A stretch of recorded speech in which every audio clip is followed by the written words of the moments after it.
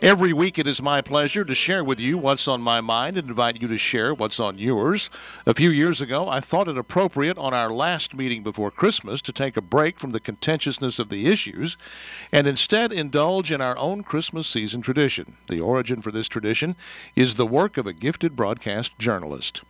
Television news once employed wordsmiths. Unlike today's celebrities, the men of broadcast journalism from World War II until the end of the Vietnam War, and it was almost all men, traced their roots to the newspaper industry. They learned their craft catering to an audience with a longer attention span. Their technology was a manual typewriter, and their daily pursuit was a deft turn of phrase. One such journalist was Harry Reasoner, one of the best writers ever to work in television. Harry was one of the founding anchors of CBS's 60 Minutes, and he also anchored for ABC during the 1970s. As I ponder this Christmas, coming as it does at the end of what has been a year of deep division in our country, I am reminded of a transcript that I have kept for over 35 years. It was written and delivered by Reasoner on at least two occasions, once on 60 Minutes and once when he was an anchor at ABC. He said before he died that it got him more mail than anything he had ever done. So, in what is now a You Tell Me tradition, here again is what Harry Reasoner said. The basis, the basis for this tremendous annual burst of gift buying and parties and near hysteria is a quiet event that Christians believe actually happened a long time ago. You can say that in all societies there has always been a midwinter festival, that many of the trappings of our Christmas are almost violently pagan. But you come back to the central fact of the day and quietness of Christmas morning, the birth of God on earth. It leaves you only three ways of accepting Christmas. One is cynically, as a time to make money or endorse the making of it. One is graciously, the appropriate attitude for non-Christians, who wish their fellow citizens all the joys to which their beliefs entitle them. And the third, of course, is reverently. If this is the anniversary of the appearance of the Lord of the universe in the form of a helpless babe, then it is a very important day. It's a startling idea, of course.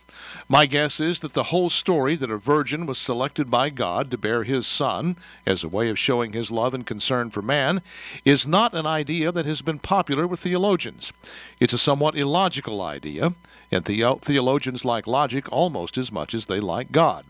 It's so revolutionary a thought that it probably could come only from a God that is beyond logic and beyond theology. It has magnificent appeal. Almost nobody has seen God, and almost nobody has any real idea of what he is like. And the truth is that among men, the idea of seeing God suddenly and standing in a very bright light is not necessarily a completely comforting and appealing idea.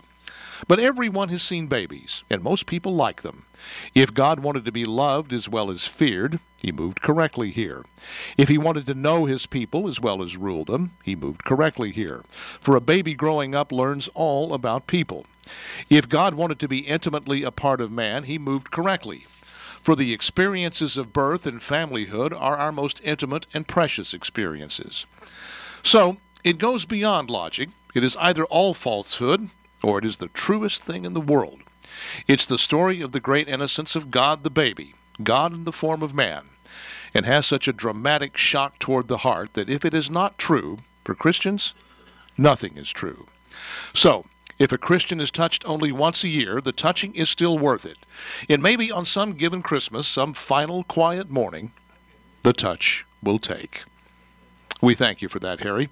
And one final thought, if the Christmas spirit is not coming easily to you this year, consider the words of another master wordsmith. His name was Charles Dickens, and he said, For it is good to be children sometimes, and never better than at Christmas, when its mighty founder was a child himself. God bless us, everyone.